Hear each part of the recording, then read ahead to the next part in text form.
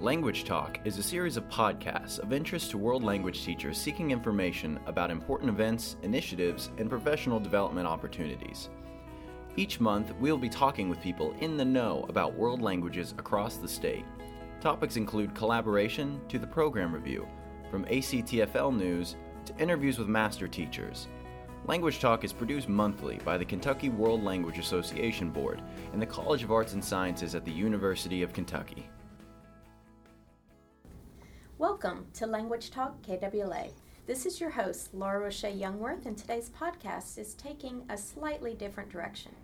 Inspired by the off-air conversations that often occur with and between our guests, today's format is a roundtable-like discussion between three guests with unique professional backgrounds. Joining me are Thomas Sauer, Independent Educational Consultant, Dr. Stace Dubervac at the University of Kentucky, Professor and Director of Masters in Teaching World Languages, and Jean-Marie Rouillet-Willoughby, also a professor at the University of Kentucky in Russian and Folklore, Chair of Modern and Classical Languages, Literature, and Cultures. Welcome, everyone. Thanks. Hello. All right, so before we get started, let's find out a little bit about each of you, in particular what professional experiences have greatly influenced this lens, this viewpoint you have on world languages. And Doctor, I did not say that earlier, sorry. Jean-Marie, would you want to start? Sure. The lens that I come at this question of the importance and strategies for successful language teaching is from over 20 years of classroom teaching of Russian and culture at all levels. Being hired into UK as a teacher dedicated to language pedagogy rather than dedicated to some literature or cultural topic for my research agenda. And also being chair and understanding how administrations and people in power look at our profession. Okay, and where were you prior to UK? University of Virginia. Okay. And Stace, what about you? I guess I started teaching French and decided I liked it, and after stumbling from one thing to the next, just kind of that fell into my lap, I ended up getting a degree in second language acquisition at the Pennsylvania State University, Penn State, and then worked in a linguistics department down in Florida, and then came up here. And so my lens is probably a lot more on the language learning aspects of how do teachers make an environment that people will learn in. What do people do to learn languages? And you also oversee all the student teachers of world language at UK, correct? Yes. In fact, there was some discussion on that how much work it is, and I thought, yeah, that's actually the part of my job that I enjoy the most, is interacting with watching student teachers come to realize things and talking to teachers who are out there who will take student teachers and see, oh, this is what works for me or doesn't work for me. So for years you've been in and out of elementary, middle, high school, world language teachers' classrooms. So that really, I'm sure, has influenced so much of what you know and what you're seeing happening. That's quite a unique experience there. And finally, Thomas, what about you? Well, my teaching career is kind of different than I think most people, because I started in distance learning, working for the KT distance learning program.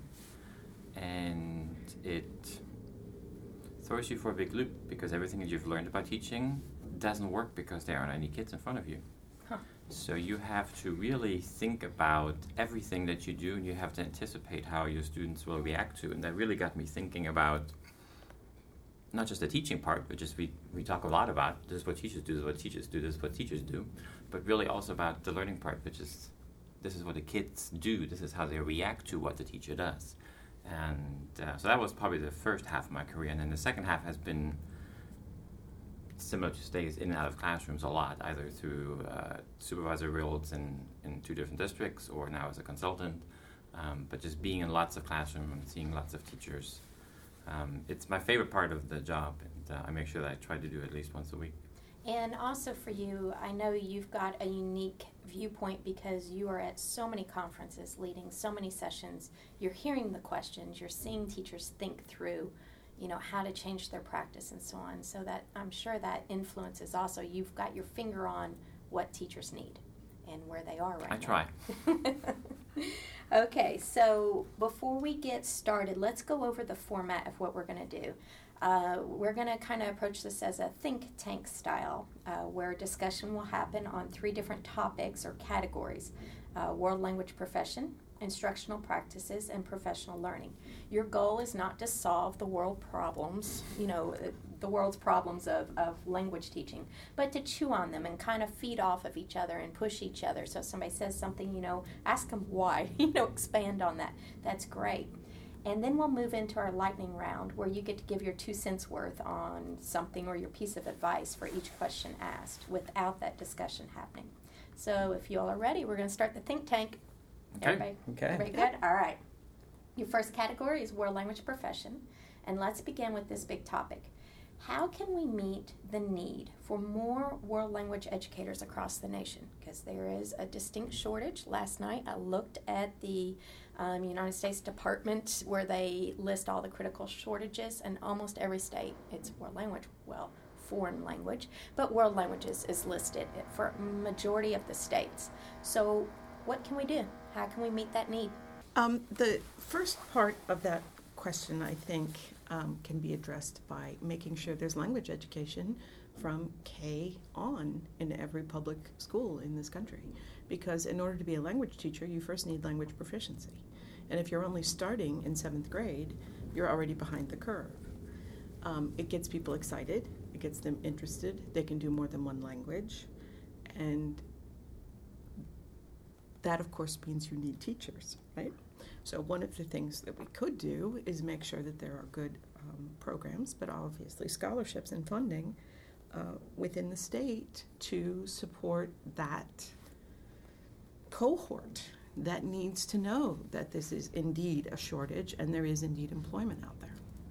Yeah, I think along with that is study abroad programs. If it is being taught in the high school, it's always good if teachers can take their students abroad, not only for their students' benefit, but for their own benefit. And I like the programs that they have here at UK, where it actually is pretty cheap, relatively, to take courses abroad.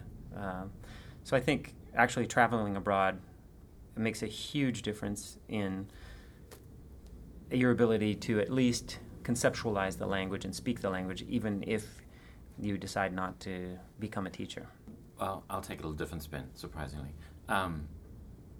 What if, just hypothetical, not wanting to get rid of teachers, but what if we stop viewing languages as the subject that's being taught and took a completely different approach? I think that's one of the things that's hurting us. We keep, there's a shortage of foreign language teachers or world language teachers, so we're trying to pigeonhole ourselves into this one narrow, that's all we do. And in all reality, we do a whole lot more. And we start thinking about language not just as foreign or world, but as language development overall. Because in my mind, every teacher in a school is a language teacher. It doesn't matter what quote-unquote subject they're teaching, but they're all language teachers. That's a good point. And if we start looking at it that way, and even start looking at some of the curricular changes that are happening, or even some of the structural changes that are happening in schools where we don't have 6 subjects per day, I think we can perhaps identify a different solution that we can't even think about right now.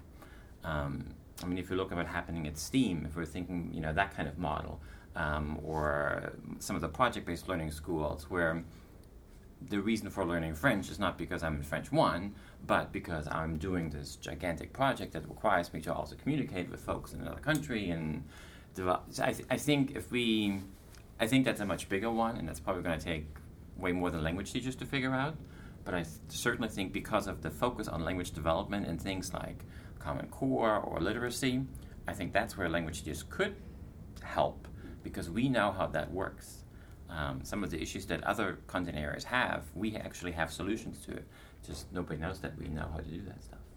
Yeah, I think that's not just true in how we do it, but I think it's also true in how we teach it. So like yes. The methodologies that we actually use in language can be spread to so many other disciplines that are, I think, falling I should say, stagnating in old methodologies, whereas because we are at risk, I'll say, I think we've really gone out of our way to figure out how do we do this better, how do we teach this better. And I agree, we do get stuck on how to teach the language better, and I think it's true that sometimes we might want to be thinking more along how do we get them to think or have this perspective of the target language rather than just the grammar of the target language. The grammar is the easy part to test, though. Right. Yeah. Well, kind of throwing you a second question feeding off of what you said, Thomas. Interesting thought. What language? Oh, I couldn't care less. I mean, I've never, I hate when schools try to do this, pushing one language towards the other. It doesn't really matter. And we know that it's not the language that determines if a program stays or goes, it's the effectiveness of the teacher. We can have very effective teachers of languages that nobody ever heard of, and those programs will grow very large. We can have very ineffective teachers of the same language, and they'll get rid of the language, and then we'll blame because it's the not widely used language. When we started a new elementary IB program in Louisville, the first IB learning program in the state, they asked me, so what language should we do? Spanish or Chinese? And I was like, I don't really care. Whatever language you think is possible, just think about it for a while.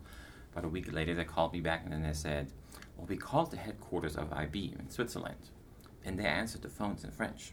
So we think we should be doing French.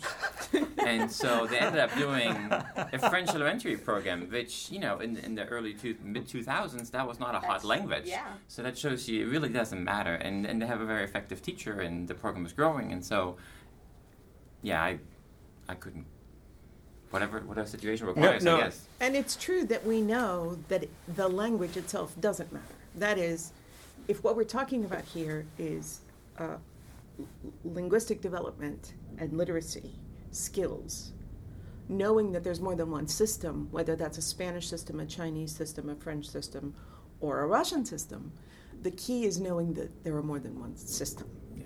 And so if that's the case, that there is more than one system, if that's the case, then it really doesn't matter. There are political reasons, there are strategic reasons, there are all kinds of other things. There's local population reasons. In Bowling Green, perhaps Bosnian should be the language. Yeah. But Great point. that just, you have to think about what your context is. The key, though, is, as Stace pointed out and Thomas pointed out, we do know effective teaching strategies. We work very hard at it because there is a huge barrier, as we all know. And we can be presenting a lot of information that goes undiscovered because people don't really look at us beyond teaching verb forms. Well, that segues in beautifully to a next question. And this is something that's very personal to me. How can we change this viewpoint in the United States that world languages is not an elective, it's a core? It's so important, that classification, just at a school, the way you're looked at, the way the students look at it, the parents look at it, the administrators look at it, and what Thomas said, it should be spiraled into every content at the school, or could be, theoretically. So how do we make that change? It won't happen overnight. No. I mean, it's two things. It's the one thing I already talked about, that we have to start viewing it as language development. Forget the foreign world in front, just language development. Because we know that any kid's taking any language, that transfers to their first language as well. Mm-hmm. So it is language development, it's literacy development, and those skills are transferable. I mean, that's why immersion works so beautifully.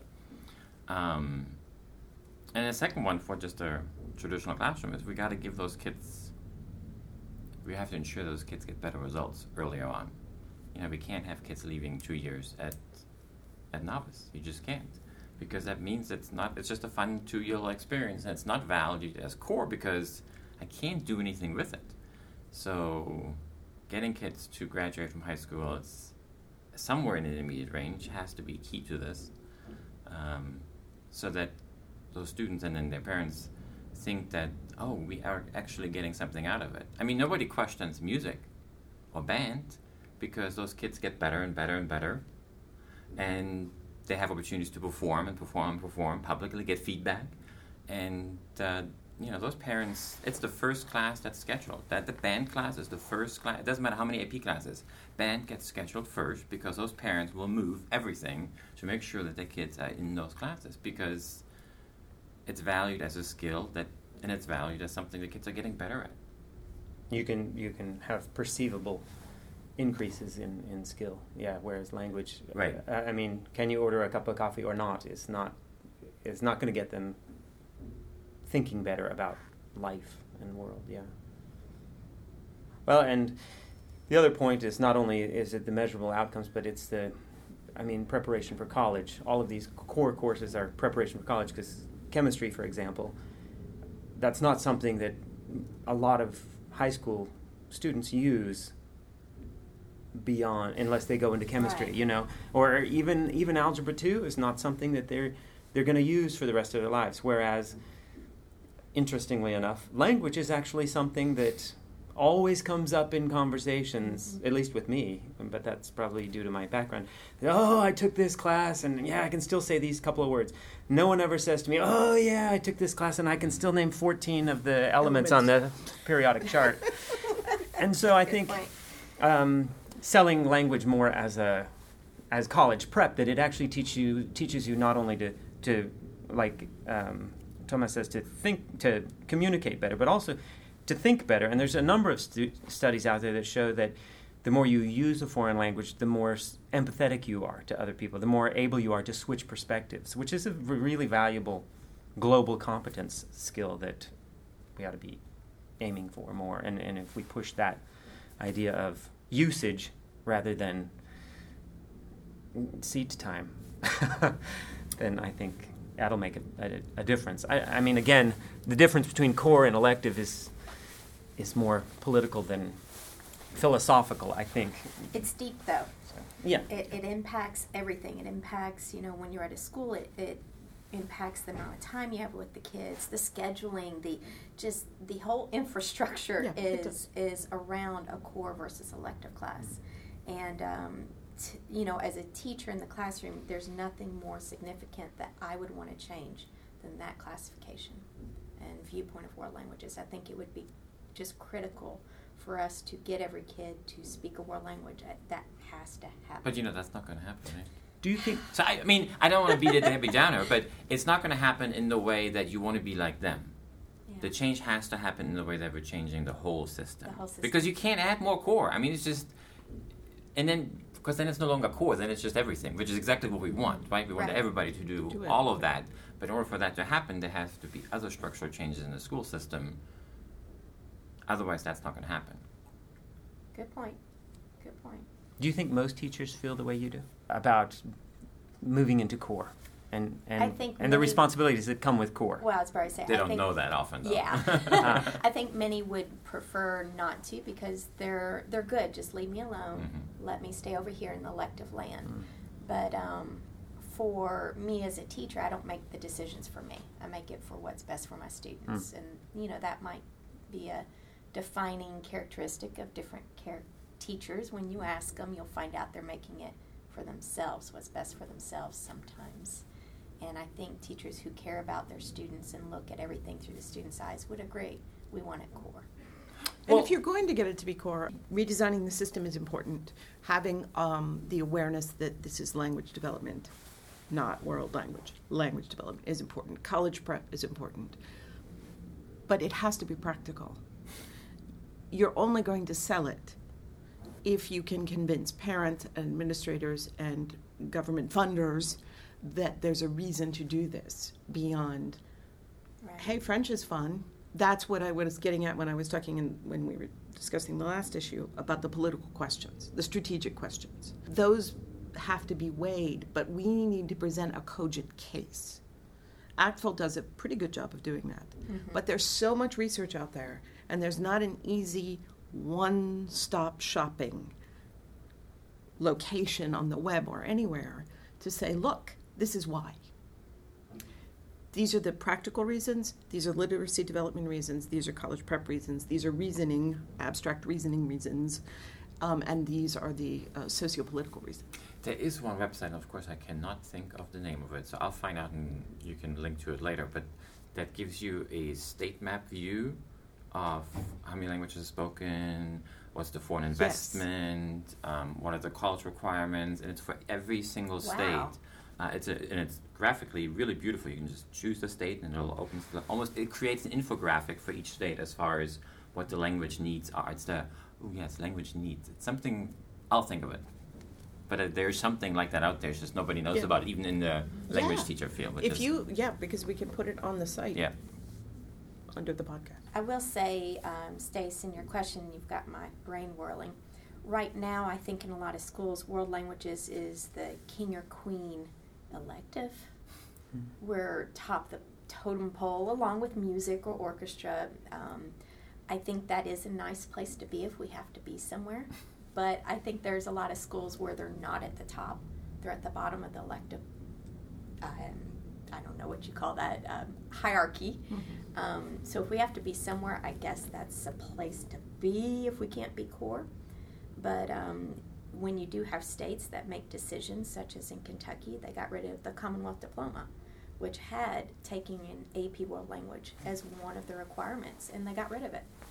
And it's like, why? Why did you do that? And so I just see us taking steps backwards in many of the states where world languages was important.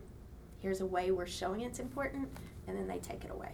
But it's kind of our fault. Standards have been around for 20 years, now they're fresh. Proficiency guidelines have been around for over 30 years. Performance guidelines have been around for almost 20 years. Can-do statements have been around for almost 10 years now. And yet, we're not delivering any better results than we did 20, 30 years ago. So at some point we have to, as a field, I'm not saying individually, but as a field we have to look in the mirror and say we are not doing our end of the job. We're doing a good job advocating for foreign languages, but to me advocacy starts in the classroom, right? That's where the advocacy starts, is that you create kids who can use the language, who have this open mind where they can make empathetic decisions about everything else in the world. Until we do that and get away from grammar charts and worksheets and all the stuff that we're still doing. That's the hard part, because I spent 9 years in administration telling folks, well, that's not how we do it anymore. And then I would leave that meeting and go to a classroom, and it's exactly how we're doing it. So principals, administrators, lawmakers who end up making those kind of decisions, like the Commonwealth Diploma one, they have kids, their parents, their grandparents, and they know that nothing has changed. What do we need to make things change? So that gets into our instructional practices. That's where it starts, yes. I was going to say, that's it. So we do have, literally revised world readiness standards. Mm-hmm. How many teachers know they've been revised? How many know what the change is? How do we change that? Well, the first thing you do is you prep them well. You have good programs that they are Who's in charge of doing that? Well, in this state, only one person. Yeah. State. That would be me, yes. Okay. And I do make sure that everyone that comes out of my program knows about. Okay. Yeah. But the other thing is a lot of, and this is something that I tell my students every year. I say to them, don't lose touch with each other. There are only a few people in the state who think the same way you do, because everyone else was trained 30 years ago before we had these things. Not everyone, but a lot of people. Or they had alternative certification, and that doesn't mean they're bad teachers. They didn't get all of this provided easily to them. And so they've got to really go out of their way to find it. And I think the value of professional organizations and having a professional learning group is so critical to all teachers, because things do change. And I spend half my time observing teachers and the other half finding out what everyone else in the country and the world is doing to figure out how to teach languages better. And so I have all of these things. And, Thomas will tell me, oh, there's this. Have you seen that? Oh, that's fascinating to see. And so if you come out of a good program, I can give you all of these things. Or if you go to ACTFL or to KWLA, you talk to people who have these things, or if you listen to the podcast. A lot of it is just having the conversation, just thinking about, oh, this is something that is new.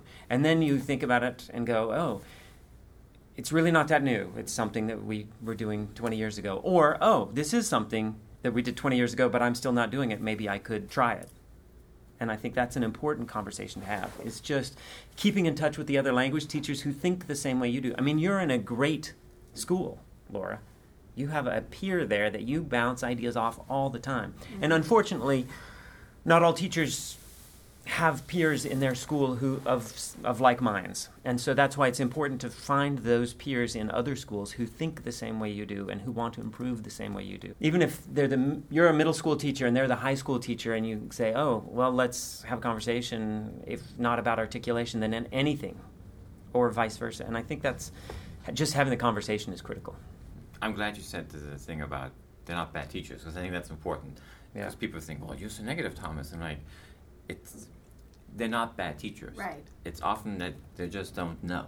Yeah. Right? I mean, it's like the question you ask about even the update in these standards. Most people just don't know. Now, they're not bad teachers, but they do have a certain responsibility to find out. Because that's the difference between now and 20 years ago, right? 20 years ago, you may have sent an email, but you don't know where it really went. But information flew a little differently, right? I mean, there was a lot of... That's a good point. But now you have access to this information, and and I'll plug LangChat again because I think it's the best source of information. If you want to find out and you want to connect and talk to other people that are thinking like you or not thinking like you, but maybe try to help you reflect on your own teaching, I think that's a great source. And there's other avenues that you can go, but that is your responsibility, probably number one professional responsibility as a teacher, to find out, okay, what I did today, did it work? Did it not work? If it didn't work, who can I connect with that can help me make it better? Because likely there is nobody at the school that can help me that understands. How many people, if you're the only Russian teacher, there's nobody in that building that you can ask to help you convey whatever it is better. You have to connect with another Russian teacher who may be, thousands of miles away, but you can do that in 2016. Yeah, you can. And when I came out of a very traditional Slavic languages and literatures program that threw us in a classroom and said, okay, here's second-year Russian, go teach. And so we were responsible at that moment to figure out what was going on. So I was hired here to be a good language teacher. So the first thing I started to do was connecting with the people in the field who were known for being on the cutting edge of language pedagogy. And I went to summer institutes, many of which provide scholarships for in-service teachers, like Carla at the University of Minnesota and Clear at Michigan State University. This summer, speaking activities for oral proficiency is one thing that Clear is doing. How to create authentic materials, how to use authentic materials. It can be very basic, it can be advanced. I went year after year and did follow-ups. And there were people there from all across the country and world that I could then say, okay, I tried this new technology that we learned about at Clear. It didn't work. What are you guys seeing? Because you can have theory as much as you want, but until you're in the classroom doing on a daily basis these activities, and you need support and you need feedback.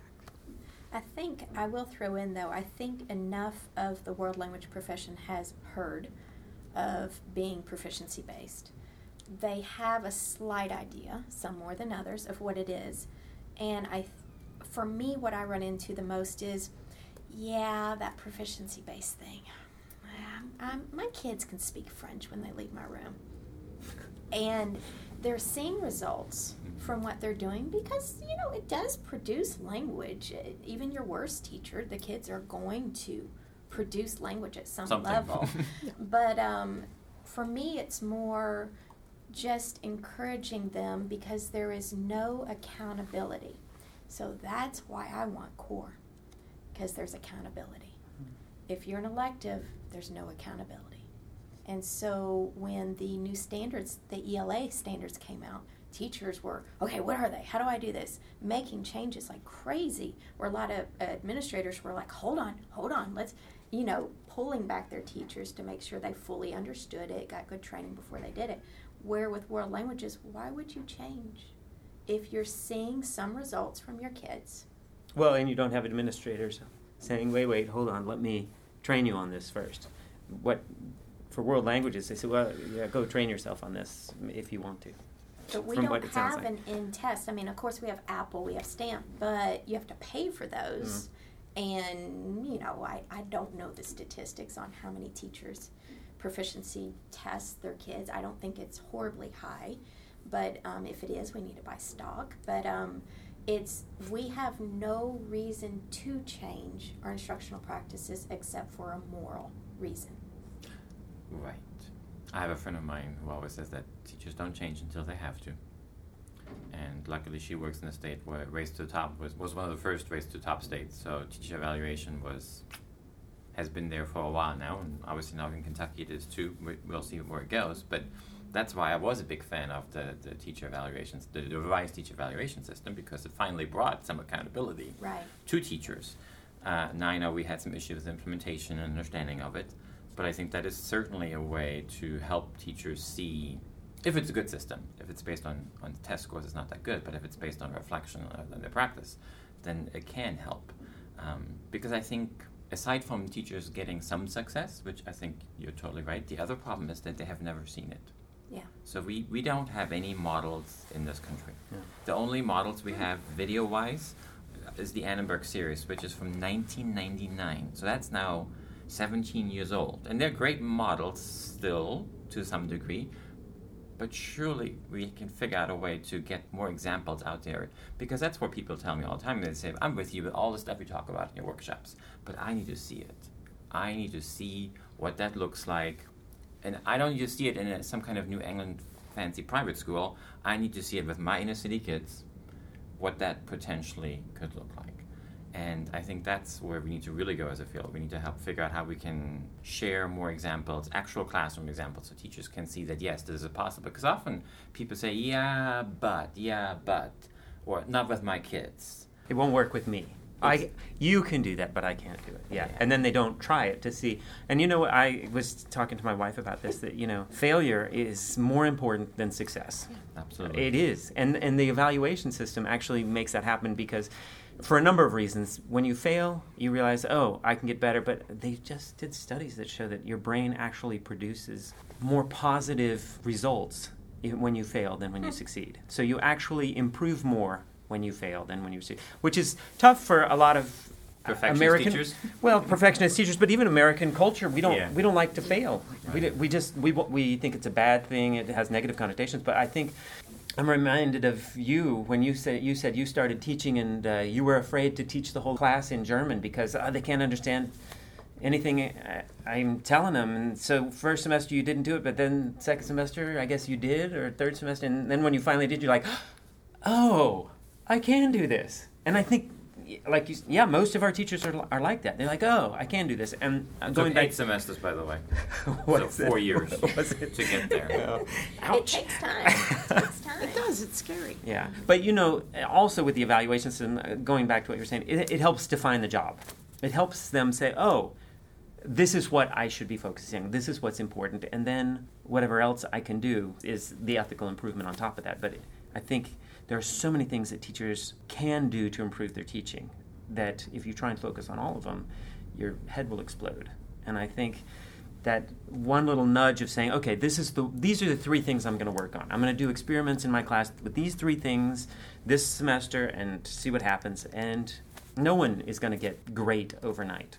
No, I totally agree. I mean, we have, I work with the TEL project, and that's one of our big things is that get teachers to focus. First, identify one small thing they can get better at, and then have a specific timeline for 1 or 2 things that they can get better at. Because that is the problem. You go to a conference and you come home with all these ideas, right? And you're going to throw out everything on Monday, and you end up not doing anything because it is so overwhelming. And that's actually a problem of the conference, is often that there's too much and there's not enough focus, and the way people choose what sessions they go to is problematic because there's just too much. And so I think if we can bring some more focus to professional development and personalize it, that it will really help the folks who say, yes, I want to get better at this one thing, I think we would see changes much faster than this large scale, here are all the things you should be doing. Yeah. And then teachers go, oh my gosh, I'm a horrible teacher. And they go back in their room and don't do anything differently, which I don't even blame them, because I would feel terrible as well. So, giving folks some measures of success along the way, too. Yeah. Part of what I would also say is, evaluations aside, although they are important, you have to realize that your survival is on the line here. I mean, one motivation to change is not just because we want our students to produce better language or gain all of the skills that language can give you, but because if you're not doing a good job, you can lose the program, especially if it's an elective. So these questions are important not just because we want good teachers in the classroom, but because we need to make sure that our programs are intact when we step aside and someone else moves in. Otherwise, they won't bother to replace the teacher. And that's true for all language now, right? It used to be Yeah. just for those smaller languages. Right. And now all of a sudden that's true for some of the other languages as well, including Spanish. I just read an article where a whole high school got rid of all the languages, including Spanish, in favor of Rosetta Stone. In What? Colorado, of all What? places. Oh, yeah. So it's not just that those Wow. small County's languages that headed are in that danger. direction in It's Kentucky. Really? it's happening, and so I think that should be pretty good motivation. Yeah. So let's just play a little game here. From what you all have said, I'm hearing first we need to retrain administrators to fully understand. So like I know, Thomas, correct me if I'm wrong, wasn't that one of the inspirations of the TEL project was what do you look for in a world language program that's proficiency based? Mhm. So we've got that you all have mentioned is a need. We need to make sure administrators fully understand what they should be looking for. And the second thing I'm hearing is, and this is somebody who's listening, you can make $1 million off this, we need a video series that not only shows proficiency-based instruction, but we need to break it down. What are the little things you can be doing that change, here's how to conjugate a verb on the board, to using it in a proficiency-based manner? And we've done so if you allow me to plug for a second, Mhm. I've done a couple of those videos. I'm working with StarTalk, which is this National Secure Language Initiative. We have produced, I think it's now 6 videos that kind of highlight, they're about 5 minutes long, highlight some of the big hot button issues like staying in target language, performance-based assessment, learning targets. If you go to the telproject.org website, you can find those there. But it's just, that's 30 minutes total of video. I want thousands of minutes of video. Well, StarTalk So- has quite a few videos They do. online that you Mhm. can. The problem with that is if you don't know what you're looking at or for, it's hard to digest them. Yeah, so ours are kind of edited together in a way that we have the teachers reflecting on what they did in the classroom, and then we also interview the kids. So, which is, I think, the best part of the videos, because the kids are talking about why this is important to them and why it helped them learn the language. And that's more convincing than any workshop, than any consultant, than any specialist to go out there. When you have a kid telling you, the teachers who speak the target language the most are really the ones that help me learn the language the most, then my work I don't have to work anymore, which is great. So what I'm after, you're kind of giving in those StarTalk videos the strategies. Mm-hmm. I want teachers to not only understand the strategies that lead to proficiency-based instruction, what activities, instead of conjugating the verb on the board, do this. Because I can talk in the target language and conjugate a verb on the board. See what I mean? Yes, Check. yes. I did what you said. So what are some activities that are very conducive, very reflective of that's a proficiency-based classroom? You walk by, you see it happening, you're like, there it is. Does that make sense? I think maybe a better measure of that is not necessarily teacher talking in the target language, but students talking in the target language. Yes. And that's one of the videos Okay. as well. So we created a video called Empowering Students to Use the Target Language, because there's been so much focus on teacher Yes. using target language, but if you look at the actual position statement, it says teachers and students 90%, which if you think about that, That's huge. it kind of blows your mind. So one of the videos we did create was that, and when you see that, then you have to really think about everything, because you can't just get kids to use the target language, right? So then we're talking about starts with the targets. What are the targets? What's the context of the learning that's happening? The conjugating the verb is not a context that's going to get any kid to use the target language. But if it's something that's to bring back to your community part or the immediate need in the environment gets them. The second part of that is measurable. Is it actually appropriate for the level of proficiency they're at? So am I asking them to do something that's age appropriate and proficiency appropriate? And then giving them the tools so they can actually do it. So if that means they have word walls, that means they have even some grammar charts, if they know where they can access those tools that allow them to use the language, because often they can do it. They just don't know how to. Or they forget. It's just kind of I just need something. If I could just see that thing again that you showed me 2 weeks ago, it would trigger that. So I would love seeing just the way classrooms look. I can tell what kind of classroom it is too. Yeah, I recently did observations, and I don't know how many times I must have said, the student teacher will say something like, well, I don't know why they couldn't do it. And I said, they could, but you just needed to tell them how they're supposed to answer. And a lot of time that's all they need is, yes, you can do this. Here's how to answer whatever question we're doing. And going back to what Thomas said about verb conjugations and getting somewhere in the target language, I always think it's funny because I tell my students, so yeah, when I go to a boulangerie in France and I walk in and say, je fais, tu fais, il fait, nous faisons, vous faites, ils font, the guy at the other side is going to be like, yeah, that doesn't get me anything. I don't know what to do with that. That's the point, is figuring out what you want your students to do, how you want them to do it, and then giving them the language to accomplish it. Because again, we're not teaching them the language. We're giving them language to use in order to teach them other things. And my students actually asked me a really good question last week. They're like, well, I feel like I'm giving it all away if I write it all on the board. And I said, you are. That's the point. Write what they're supposed to say on the board, and they can choose, and they can improvise, and they can create with things that you haven't written on the board. As long as they understand that for the novice level, that's okay. Novice low, novice mid, fine. And then as your students spiral up and move up to novice high, you should be doing much less of that, because I think that sometimes teachers don't have a full understanding of, okay, I know what the proficiency levels are.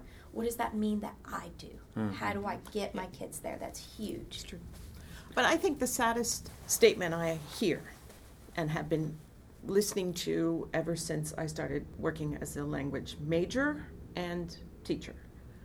I took X years of Y language, and I can't say a thing. Yeah. I try to be encouraging, and I say, oh, it's hidden in there. You know, if you got into a context in Spain, you'd probably bring things back, etc. But basically, they were never asked to use the language, and that's why you can't say a thing. Right. Or you're terrified, even if you think I'm at a boulangerie or a restaurant here in Central Kentucky where I could speak this language, I'm not going to say anything, because then I will be faced with a so-called barrage of the language, and I'll look like an idiot. Or in some cases where we are seeing teachers now beginning to shift and do some of those things, but the kids aren't aware yet.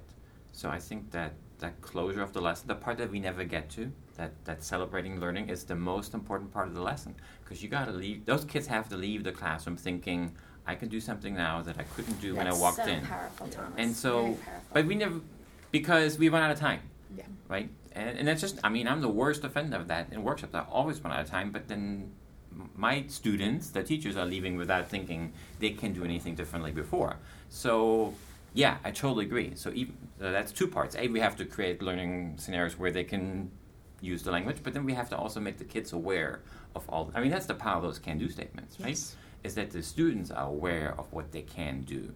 And that happens at the last 5 minutes of a class. Mm-hmm. And not just at the end of the week or every once in a while, but every single class. Because they're going to leave and go into an all-English, all girlfriend, boyfriend, chemistry, social studies environment that has nothing to do with the language anymore. So you have to really put a bow on that experience. And it's better to lose that 5 minutes of drill practice, Absolutely. whatever you're doing, and provide that for them, than simply say, well, let's just talk up until the very last minute and then goodbye. Okay, so Stace, you kind of got on the edge of this in your answer. So I want to go back to it because I'm not letting you off the hook. I'm hearing a perfect PD then, as Thomas, hint, hint, is here's traditional ways to teach. Let me show you it proficiency-based. I know some people like to do that, but... Hold on. There's more to it. Just chew on that one, because I'm telling you that's what teachers want. You walk away from a conference, oh, I'm not going to conjugate that verb anymore. I'm going to do this. But I want to acknowledge there is a generation of teachers out there right now that has never done it any other way, especially in Kentucky. Yeah. We have teachers who have come, I mean, we have great stuff going on in Kentucky. Right. So we have this group of teachers who know and who are doing it, maybe not all the time, but most of the time. And so... But we have to account for, like, look at my age group. You know, I graduated from UK in 92, and that when I went into my first year teaching, I 100% admit I could not speak French to teach. Mm-hmm. I could talk about literature and the beauties of literature and the nuances of words. I literally had to look up, open your book, turn to, I mean, literally, I didn't know how to say those Sure. things. Can I go to the bathroom? I'd never used that in college. Why? I didn't, they were things I had never used. So you have to look at someone my age who's willing to change, give me the bridge, show me how to take what I'm doing and cross over. Well, you'd be surprised when I answer, because I actually think they already know.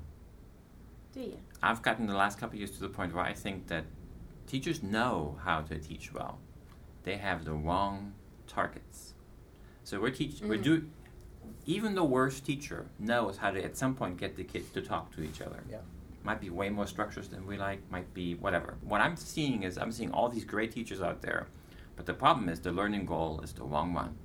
It's either a just grammar one, it's one that's way too high, it's one way too low for their proficiency level. I think if we can change the targets, both in terms of proficiency and in terms of context, because that's the other thing, right? We're teaching these ridiculous contexts that no kid is actually interested in whatsoever, because 6th graders don't design dream homes and dream apartments, but we all do it because that's our textbook told us for a long time, or the daily routine, or whatever it is, all those favorite language teacher. That's the problem. I think if we can fix those targets, I think teachers can use their skills and their great activities they already have in mind and change what's happening in their classroom, and they'll see much better success. Because I've been in these classrooms where teachers are like, man, this is really good, but why did you do this second and not first? And the kids can't do that yet. So just the idea of going from input to output, teachers know how to do input activities. They know how to do output activities. The problem is they're doing them in the wrong order, or not enough input activities.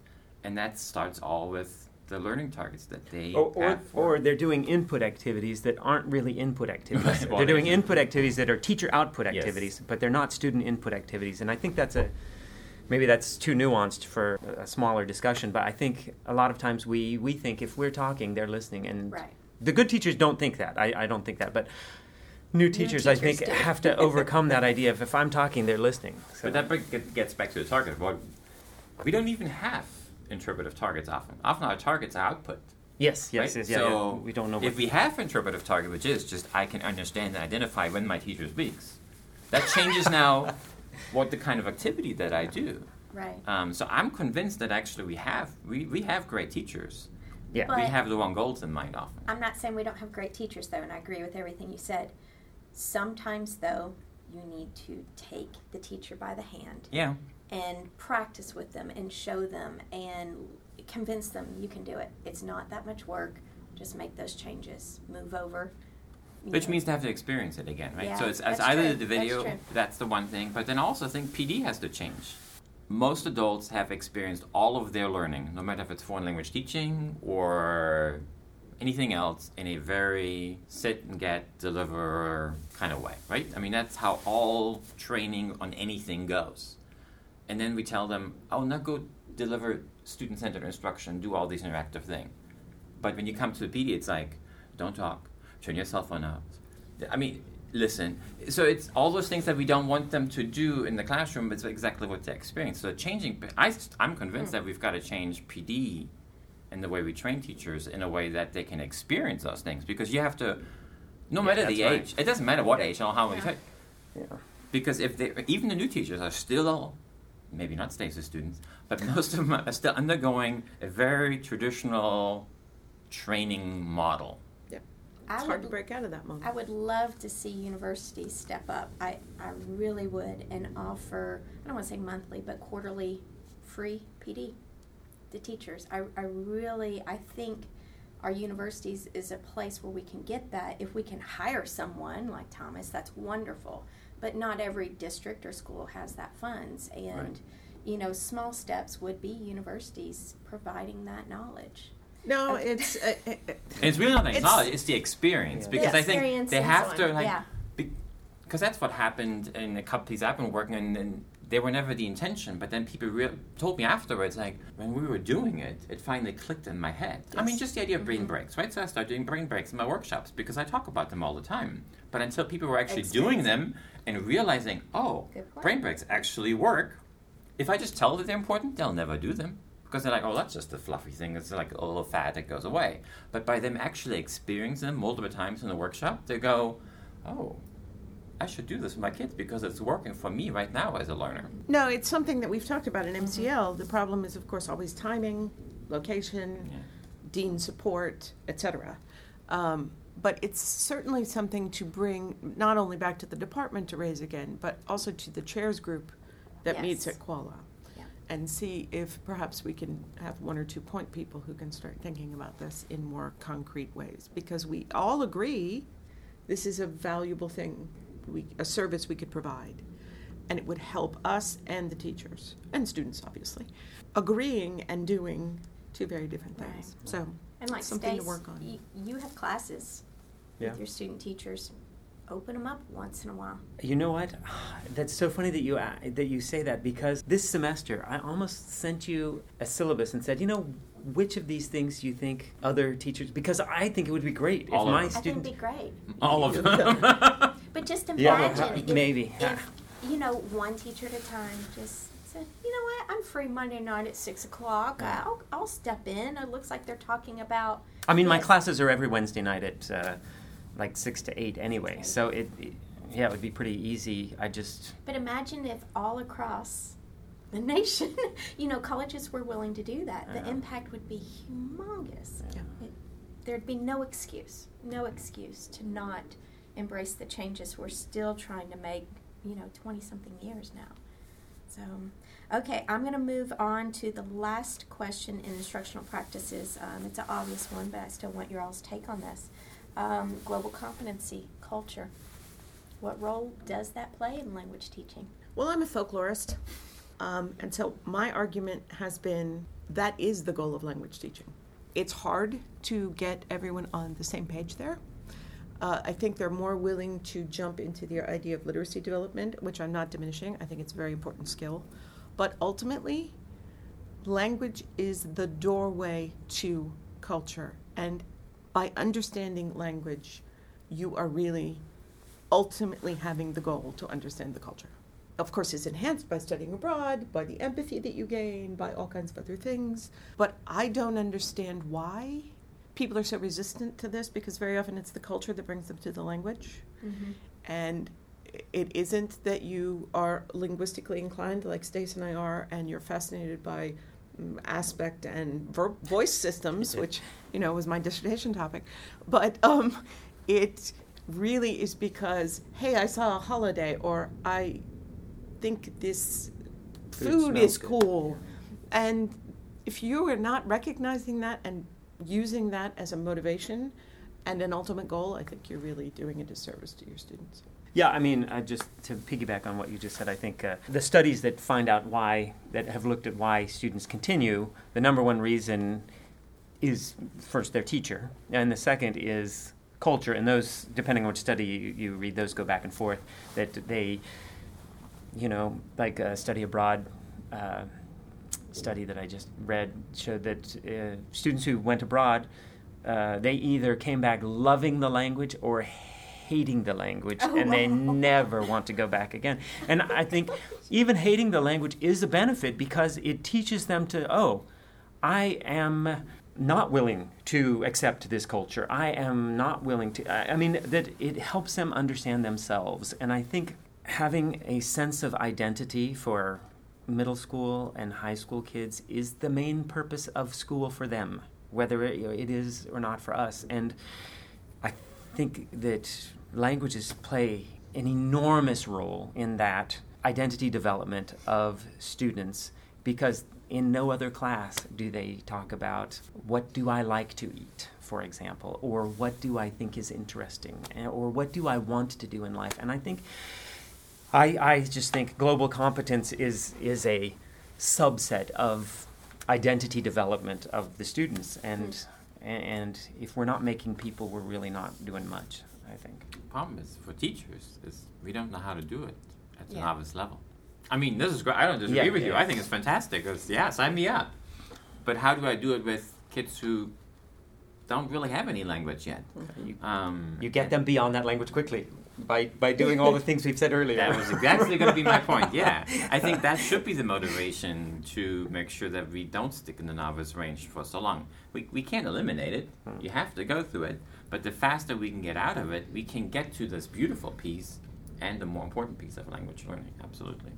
Well, and that goes to the discussion that Laura and I had a couple months ago about just because they're at the novice level proficiency doesn't mean they can't do intermediate level tasks with sufficient scaffolding. If you set it up with enough pictures and language support and letting them know how to respond, they can really do quite a bit more at the intermediate level.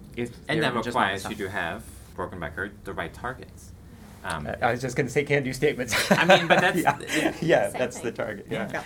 Well, the one thing I do say to my student teachers all the time, well, I say a lot to them, but the one thing I try to harp on is, why did you teach that? What cultural goal, and that's how I always phrase it, what cultural goal are you trying to target with the language? So, if they're doing a grammar or something, I'm like, so culturally that gets, and they always stare at me like, what? I'm like, what was your goal for the kids to do? There is no language without culture. There is no language without culture. Oh, I'm sorry, there's coding. There is no separation between the two. Okay, professional learning. We've kind of gone through all the topics, but I do want to go back to one, and I think, Thomas, you're the only one, I think it was you, who tapped on this. What is the future of, the advantages of, the importance of professional organizations? Well, the benefit is that it connects people that don't know how to get connected any other way. And so I think that is valuable. The KWLA conference is a great opportunity to go and see people that you don't normally see and have these conversations we were talking about. No, I agree. I think that is a benefit. Hearing people that you wouldn't have a chance to, master teachers that are in your area, learning that they're there, that they're willing to talk to you about this if you're going to go try whatever they demonstrated. And certainly, in the case of being a member of ACTFL, you're up on what's going on in terms of proficiency development and goals and how do we approach this. So that's my take. Thomas, I think they do quite a bit of advocacy too. Mm-hmm. I think Yes, we and they rely on allow that. you to do advocacy and can support you if you need support when you're potentially losing your program. No, I think it's very important. I hope that these professional organizations begin to adapt to maybe the changing times that we're in, because a lot of them have lots of history, and having worked with lots of them, there's usually more politics involved that have nothing to do with the realities of teachers. And so I think a lot of them need to grow up and really realize that, it's do or die time for language teachers. We're going to move on to lightning round. This is where you don't feed off each other. Okay. You just give your answer. If you need to pass, you pass. But we want to come back to you at some point if the thought comes to you. Is everybody ready? Yes. Ready. Okay. Who wants to go first so we know? Okay, they're pointing at Thomas. Thomas, you're going to go first. One book, every world language educator, if they read it, wow, what a change it would make. You really recommend? It changes all the time, but right now I probably still recommend the newest edition of, new title, Languages and Learners Making the Match from Helena Curtin. Oh, you took my book. You cannot answer that way. You must come up with a I have second to come book. up with a second book? No, you second what Thomas I mean, said. I agree with Thomas that it changes regularly, but that's a book. I mean, that's a staple that I think if you really need a list of where to start with looking up things, that's probably the best comprehensive book to start Most with. accessible book, I think. Accessible, yeah, and it's available in Chinese. Yeah. And the next one I would probably the first 100 Days of School is a nice one to. A lot of time, my teachers, for example, don't know how to get started in the first 100 Days of School. It's a good book to get you there. A book that really changed the way I approach all my classes, even though it's designed for language teachers. Language Learning Strategies, What Every Teacher Should Know, Rebecca Oxford. I realized that much of, like you said earlier, Thomas, much of what I was doing in language classes, I was not doing in my folklore class or my linguistics class, and that was really doing a disservice to the learning outcomes of those classes. And so by doing the learning strategies and styles that she recommends, I brought it across my courses. What one PD, learning opportunity, do you wish every teacher, world language teacher, could experience? See, that is such a hard question. Can I say that's a hard question because it depends on the teachers? Because every teacher's at a different level, and the PD that they need would change depending on what they want to focus on. And so I guess the most important PD would be how to focus on what you want to improve. Because I think if you can't focus on what you want to improve, you just won't focus on anything and don't improve anything. So how's that? That's for fine. For a non-answer answer. Jean Marie? For me, it's going back to this question of how do we do culture in the classroom in effective ways and how language is used as the tool to get there. Okay. Thomas? OPI training. That's my answer. So I mean, Wholeheartedly. it's changed my whole perspective on teaching, and I felt so terrible afterwards because I thought if I had known all these things, I would have taught completely different. So It was life-changing for me. Oh, yeah, can I True. change my answer? Yes. Yeah, okay. Yeah, OPI was important for me. Yes, Yeah. Thank you, Thomas. I will. I had the advantage. I was trained back in 1986. So I've had it for a while. who was Wow. your trainer? Chantal Thompson. Oh, well, Yeah. it's the best. Well, and then I had Becky Klein and Jeanette Bragger, both of who were... And Cindy Martin's amazing. Gotta throw her out They there. were just... So yeah, it's interesting because you say there are some teachers out there that have never taught paradigms. And it never occurred to me that you should teach paradigms. And I owe that to OPI training, actually. And the whole idea of knowing what your students are doing when they do what they're doing. Because I think teachers who don't have OPI training just think, oh, they're producing language. Yeah. But students who have OPI training, they're like, oh, this is what they're doing, this is what level they're at, this is what I need to do in order to get them to do the next thing. And in order to get them to do that, I've got to give them this language.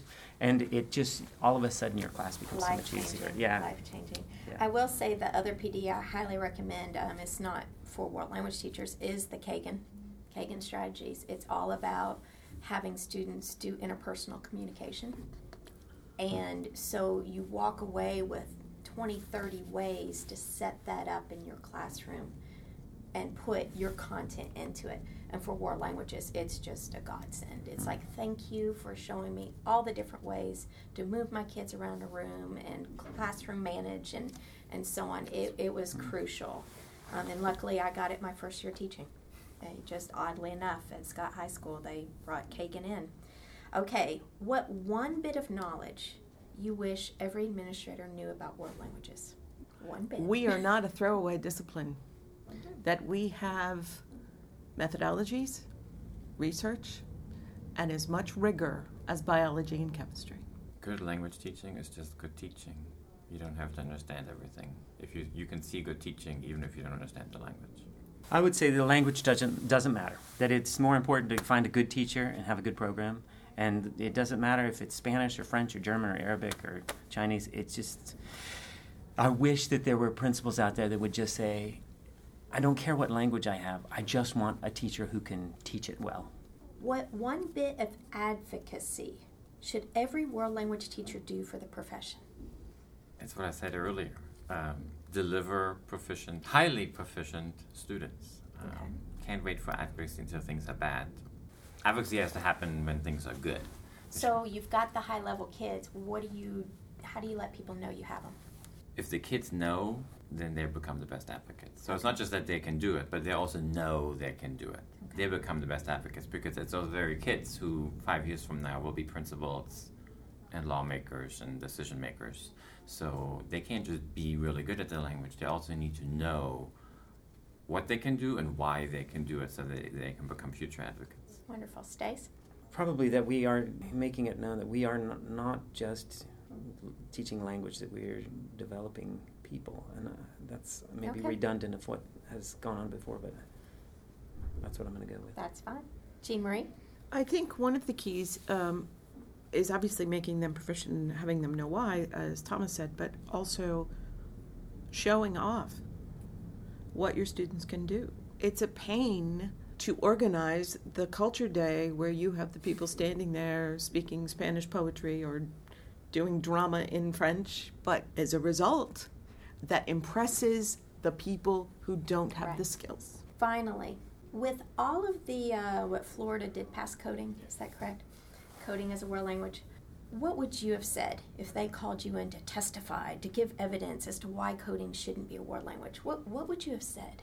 Oh, I would probably have drawn on the studies that show that coding doesn't improve empathy, but speaking a language to another person, regardless of the language, actually improves empathy. And then there was another study probably that I would have cited that shows that we are more logical in a second language. And so to say that coding actually it uses logic as a language, there were a couple of studies with businessmen in Japan that showed that when the Japanese businessmen, or Korean businessmen, I can't remember, when they made decisions using English, they were more logical. And then when they were using their native language of Korean, which I found fascinating. And I don't think that coding brings in those cognitive advantages that you're searching for, nor does it bring in the cultural advantages that you're looking for. So I think we're stymied on both sides if we choose coding as a replacement of a world language. Okay. Jean Marie? I agree with Stace. That's pretty much what I would have said. But I would also add that coding is an extremely valuable skill, and it should be taught. It's part of global competency in the broader scale. Technology and being able to cope with technology is a good thing. Why should it be at the expense of another skill that is just as important? Maybe they should both be taught. Yeah, and I would have gone further than that. The idea, I wouldn't have put it one against the other. I think that was, I actually don't think that was a good move by the field to put us against, or to try to put ourselves above or better than the coding thing. It just shows how broken the structure of schooling is, because we're viewing both of them as individual subject matters. And yeah, I'm sure you can argue over impact on all kinds of things and meaningfulness, but the fact is that we need both skills, and the fact is that there's limited time in the school day, so we've got to figure out how to change that and change the structures that would allow kids to gain both skills. And if that means we don't teach it as a traditional subject, either coding or foreign languages, then I think then we can have a much more fruitful discussion than just saying one is better than the other. Teach coding in Spanish, you mean?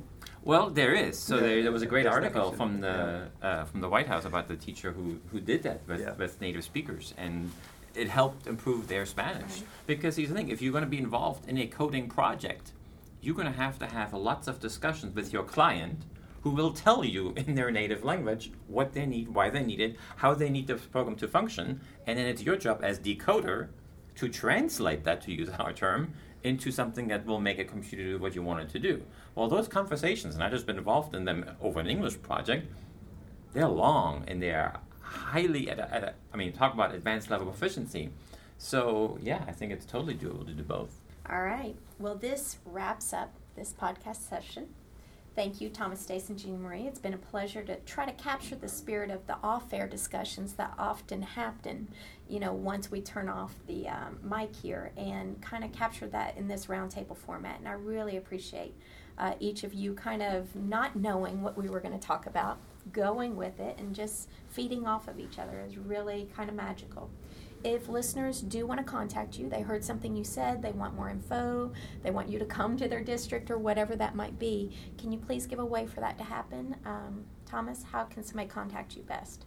Thomas.sauer@gmail.com. Okay. Stace? S.Dubravac, SDUBRAVAC @uky.edu. Jean Marie? J.Rouhier, ROUHIER @uky.edu. Thank you so much. Now it's time for the polyglotting news. With our university updates, Jean Marie, what do you have? The University of Kentucky is sponsoring an evening with the filmmaker Robin Hessman. She'll be screening her award-winning documentary, My Perestroika. The film tells the stories of 5 Moscow schoolmates who were brought up behind the Iron Curtain, witnessed the joy and confusion of Glasnost, and reached adulthood as the world changed around them. The film will be followed by a Q&A session with the director herself. This event is free and open to the public and will be on Tuesday, April 19th at 7 p.m.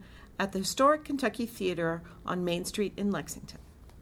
And for the KWLA update, I do have news from our board. The regional PD sessions in the spring have been a hit. We've had 10 sessions offered around the state, and we're glad to bring needed PD to you and your region. If you still have not attended one, I think there are some sessions being offered after spring break, so please go to the KWLA website and look those up. The Showcase Committee continues to work hard preparing for the 2016 Showcase and Competition at Center College in Danville. They're expecting around 200 students to attend and to be able to show what they can do with the languages. The Conference Committee continues their work and are soon to open the call for proposals. So please consider proposing a 60-minute session or a 3-hour workshop. There are 2 positions on the board that will be up for election this fall, Secretary and President-elect. If you are interested in running for a position, please email us at info@kwla.org. And finally, adding to our updates, we have KDE sharing some news. And from Alfonso at KDE, world language educators are reminded that the Kentucky Teacher, the online educational publication, now has sub-publications in a few content areas, and one of them is Global Competency in World Languages. Topics on this page include the teaching and learning of world languages and global competency. It's a great place to go and see upcoming events happening and so on. If you have an idea to submit, please contact Alfonso. Also, the Confucius Institute traveled to China in March to recruit new visiting teachers, so if your district is interested, contact KDE. And KDE will be doing the same in April to recruit visiting teachers from Spain, so if you'll need teachers that speak Spanish, contact KDE. This wraps up our roundtable discussion of the world language profession, instruction, and professional learning. Thank you again to our guests, Thomas Sauer, Stace Dubervac, and Jean Marie Rouillet Willoughby, and as always, the University of Kentucky for producing our series. This is Laura Roche Youngworth saying au revoir and happy teaching.